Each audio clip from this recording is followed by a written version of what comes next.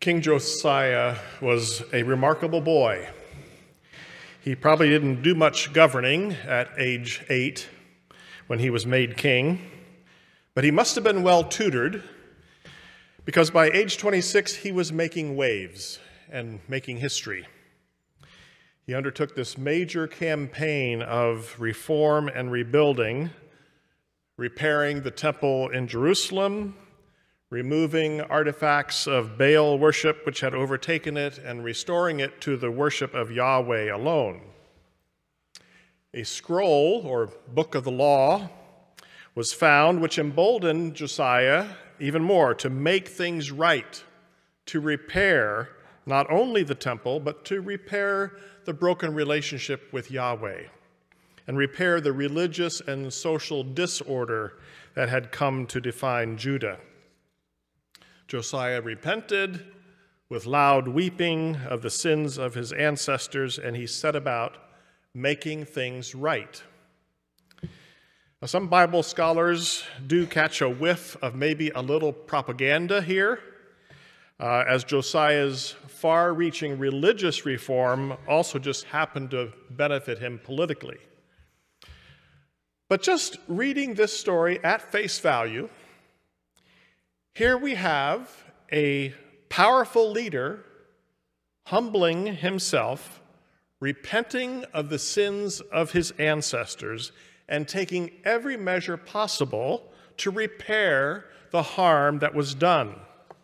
In other words, he was cleaning up a mess that others had made. And that makes a good Bible story because it's not hard to find ourselves in it somewhere. Here's where I went with it. I've been taught since childhood, probably like you, that if you make a mess, you clean it up.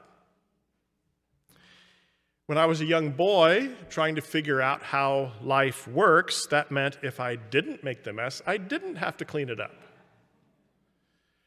Now that I'm an old boy trying to figure out how life works, I've figured out my responsibilities are a little more complicated than that. Deciding what I'm responsible for is a bit tricky. And deciding what we collectively are responsible for is even trickier. Harmful attitudes, decisions, and actions have been done by people who came long before me. Either they were my ancestors, or they were a group that I am part of and identify with, like Americans, or more specifically, white Americans, or even more specifically, white male middle-class Americans in positions of influence and power. These decisions and actions might have been made long before I was born, or they might have been made now, but I have no say in them. I might even personally and actively oppose these decisions or actions. Trouble is, because I am part of the group that took these actions, I have at least a share of responsibility. I may have likely benefited economically, vocationally, socially, and in many other ways, even if I am strongly morally opposed to those actions. You folks, white privilege is real, regardless of how I feel about it. Systemic oppression is also real. Generational trauma is real. And we are not even that many generations removed from the horrors of enslaving other human beings and depriving human beings of basic human rights. The doctrine of discovery provided a theological basis to justify doing violence against indigenous Americans, and still alive today in some forms and has components that need to be dismantled, as some of you have been learning together here in recent weeks. So, how do we make things right? We know that the God we worship is a God who loves justice and righteousness. God's main mission is the restoration of shalom, making things right that have gone wrong, repairing what is broken. Now, for King Josiah, it meant repairing the temple and restoring what had been lost or broken by his predecessors. What does repairing what is broken look like for us today, given the harm done by people who've gone before us? Where does my responsibility begin and end? Which messes should I help clean up, and how? It's complicated, to put it mildly. We could spend not hours, but days and weeks and years working hard together to come to some satisfying answers to these huge and overwhelming problems. But sometimes the best thing that we can do is the one thing that's right in front of us. That with some shared wisdom and shared effort, we can make a difference in one place. So today I'm sharing this sermon time with two members of Park View who did exactly that. Their stories are very different, but they are the same in this way. They joined a shared effort to make something right that they individually weren't responsible for, but as part of a group, they saw and felt and owned their responsibility and decided to get involved in the work of reparation. So first we'll hear from Barb Faust and then from Phil Helmuth.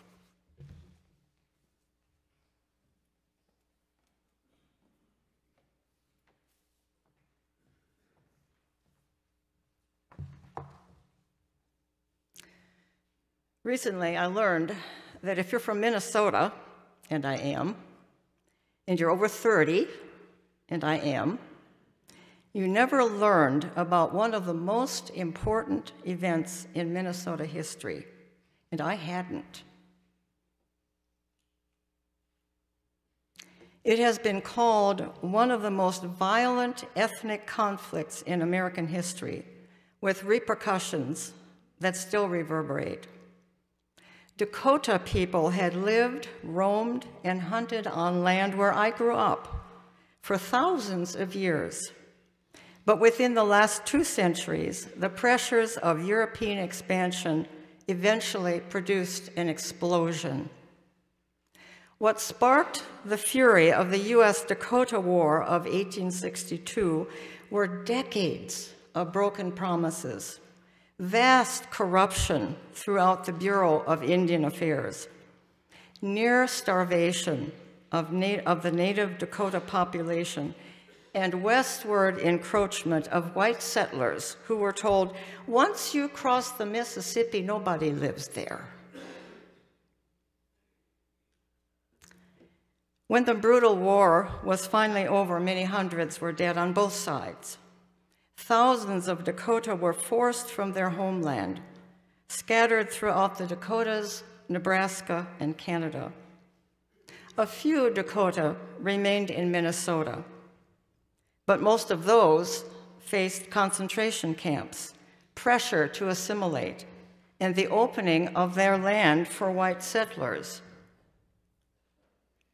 including Mennonites, who arrived from Russia in the 1870s. By that time, the Dakota hunters were gone, so the land seemed open and free to claim. In 1930, my dad bought this farm, minus the red barn in the front, at the edge of Mountain Lake, Minnesota. He farmed there for 60 years, building a successful operation of turkeys, beef cattle, and acres of corn and soybeans. By 1990, my parents were ready to retire and were more than pleased to sell the house and surrounding acreage to Judy and Steve Harder, who had Mountain Lake roots. The Harders put the land to new use, turning it into a CSA organic garden.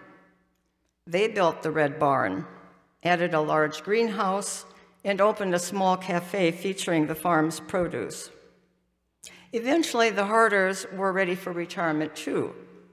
They sold the house and yard, but wondered about the gardens they had tended.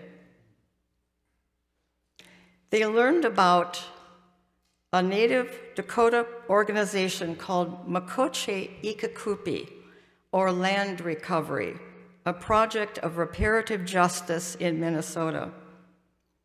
Most Dakota still live in exile from Minnesota. The Makoche Ikakupi project seeks to bring some of their relatives home, to reestablish their spiritual and physical relations in their homeland, and ensure the existence of their people. Mindful of this tragic history, the Harders gave 20 acres of their property to Makoche Ikakupi. Then members of 2 Mountain Lake, Minnesota Mennonite congregations organized a supportive repair committee. Their goal was to raise enough money to purchase the barn, the greenhouse, and infrastructure. By chance, I got an email from a Mountain Lake friend wondering whether I knew, and then describing what was happening on my family farm. There was no question I wanted to be part of this. I contacted my sisters, Lenore Waltner and Louise Kreider, and we made a joint contribution. Our children contributed. Cal Radikup, former Park View member and originally from Mountain Lake, offered matching funds. By early this year, the goal was met, and the second Dakota settlement in Minnesota became a reality. It was named Hohwoju Otonwi, which means Village of Vibrant Growth. To express appreciation, the Makoche Ikakupi group invited anyone who contributed to a wapada, or thank you ceremony, in late March. John and I decided we wanted to be there to represent my family. 25 Dakota adults and children hosted about 30 Mountain Lakers for a day-long event in the Red Barn. There were speeches in Dakota translated to English, singing, drumming, dancing. A Dakota prayer of blessing and thanksgiving was given before a feast of bison stew, canoe harvested wild rice, large vegetable platter, fry bread, wild grape jelly, pear butter, medicinal tea. Then came the giveaway. Each of us was piled high with all sorts of practical gifts: mugs, tote bags, dish towels, wild rice, popcorn, hand-blended teas, bars of soap, socks, and kitchen tools. Finally, each couple was wrapped in a beautiful Pendleton blanket. Members of Makoche Ikakupi who were there included Wazi Yatawin, who is the executive director. She has a PhD in history from Cornell.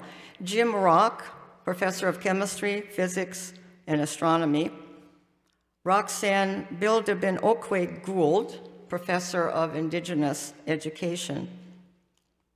And Luke and Linda Black Elk, with degrees in ethnobotany and ecology. They are the first residents of this village of vibrant growth. They hope the land will be a major food production site for the Dakota, Lakota, and Nakota people in Minnesota.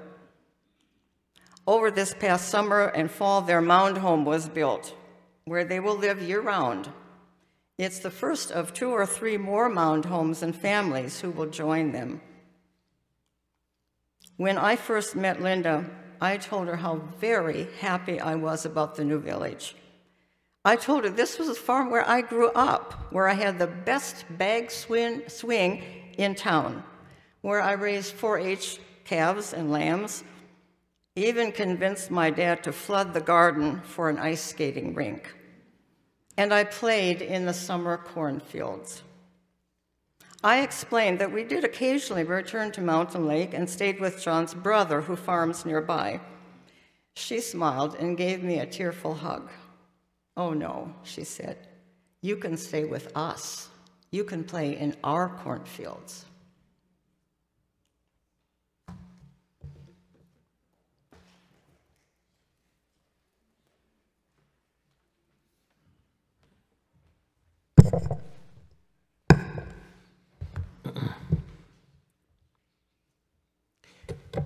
Advocating for the forgotten poor. Go with me for a few moments to the 4 parishes of southwest Louisiana where 55% of the households in the region live below the poverty level or are the working poor who are unable to make ends meet. It is there where you will also see the devastating realities of climate change. In 2020, Southwest Louisiana was hit with 4 major weather events in less than 9 months, from August 27th of 2020 to May 17th of 2021. Hurricane Laura was tied for the worst hurricane to hit the coast of Louisiana, even worse than Hurricane Katrina. 6 weeks later, Hurricane Delta followed almost the same path and flooded the same homes and ripped off the tarps that had just been installed, followed by an ice and snow event, and later 18 inches of rain in 3 hours in early 2021. FEMA declared 46,000 homes with moderate or severe damage. FEMA assistance was confusing and chaotic. Denied was a common response. Insurance claims were often denied, discounted, or delayed. After funds ran out for temporary housing, homeowners were forced to seek other shelters, become homeless, or return to their damaged homes. Many returned to their homes basically uninhabitable. Contractors in name only, who appeared to provide hope, offered to do repairs for whatever homeowners were awarded by FEMA or insurance companies, only to demand payment for the materials up front. But the would-be contractors never returned.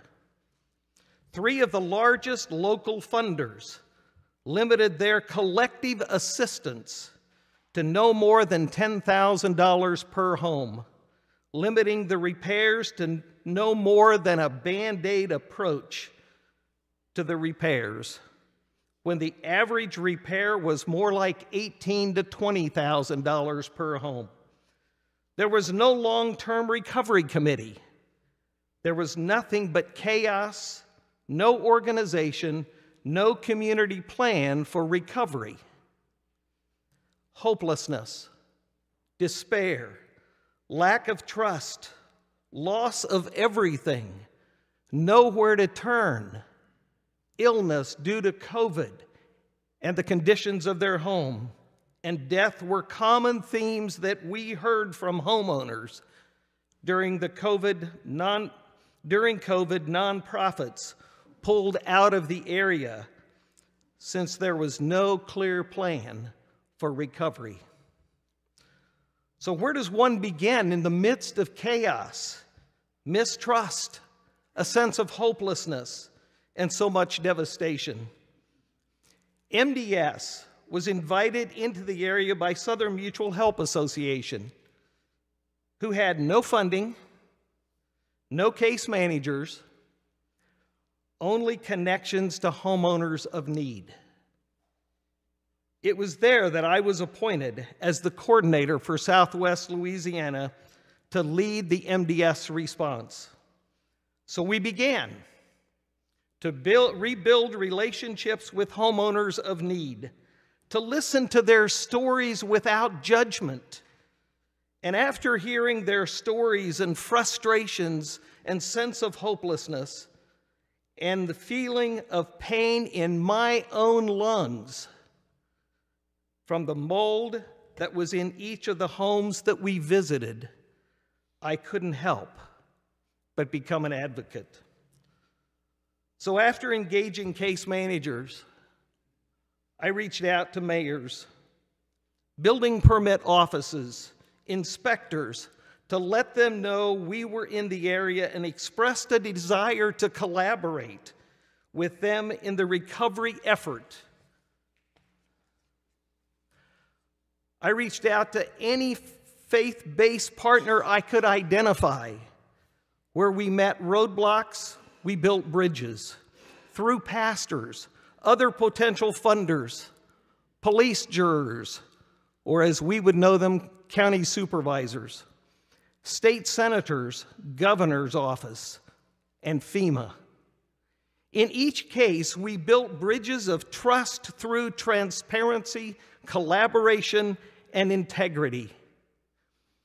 We kept reaching out to anyone and everyone for their advice and partnership as advocates for those unable to recover on their own. We formed a coalition of Southwest Louisiana that became known as the Functional Long-Term Recovery Group. We continue to articulate to community leaders a vision for what can happen as we work collaboratively to build neighborhoods. So what over the past 3 years has or is happening? Number one, MDS, along with partners, said no to a Band-Aid approach to repairs. Secondly, we have repaired or rebuilt over 210 homes in Southwest Louisiana, many to fortified standards, that is, able to withstand winds of 140 miles per hour. Driving through neighborhoods, homeowners today that we've helped flag us down to say thank you. And the scene you have here is what hope looks like.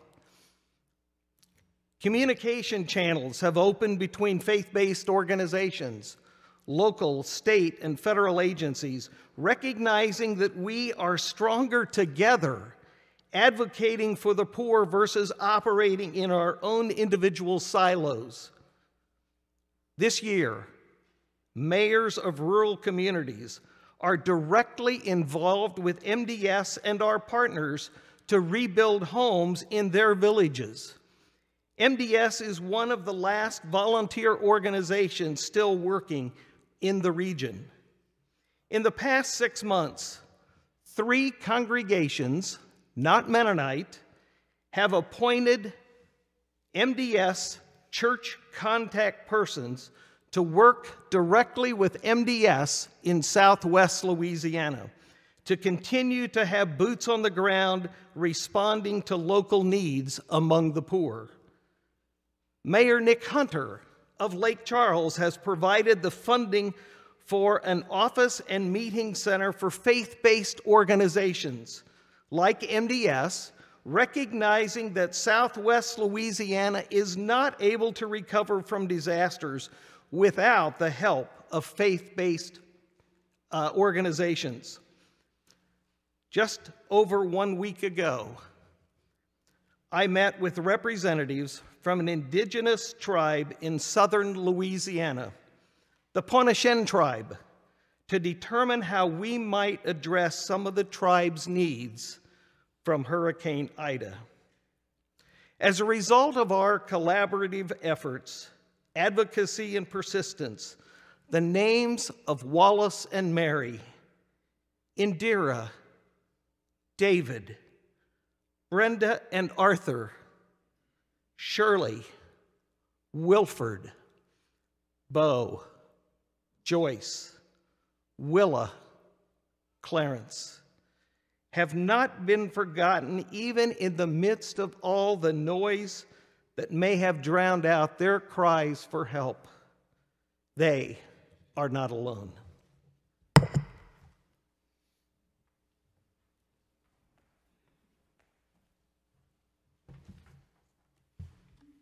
Thank you. I invite us all today to learn from King Josiah and Barb Fost and Phil Helmuth, and then look for opportunities that you might have to contribute to some work of repairing harm, whether small or large.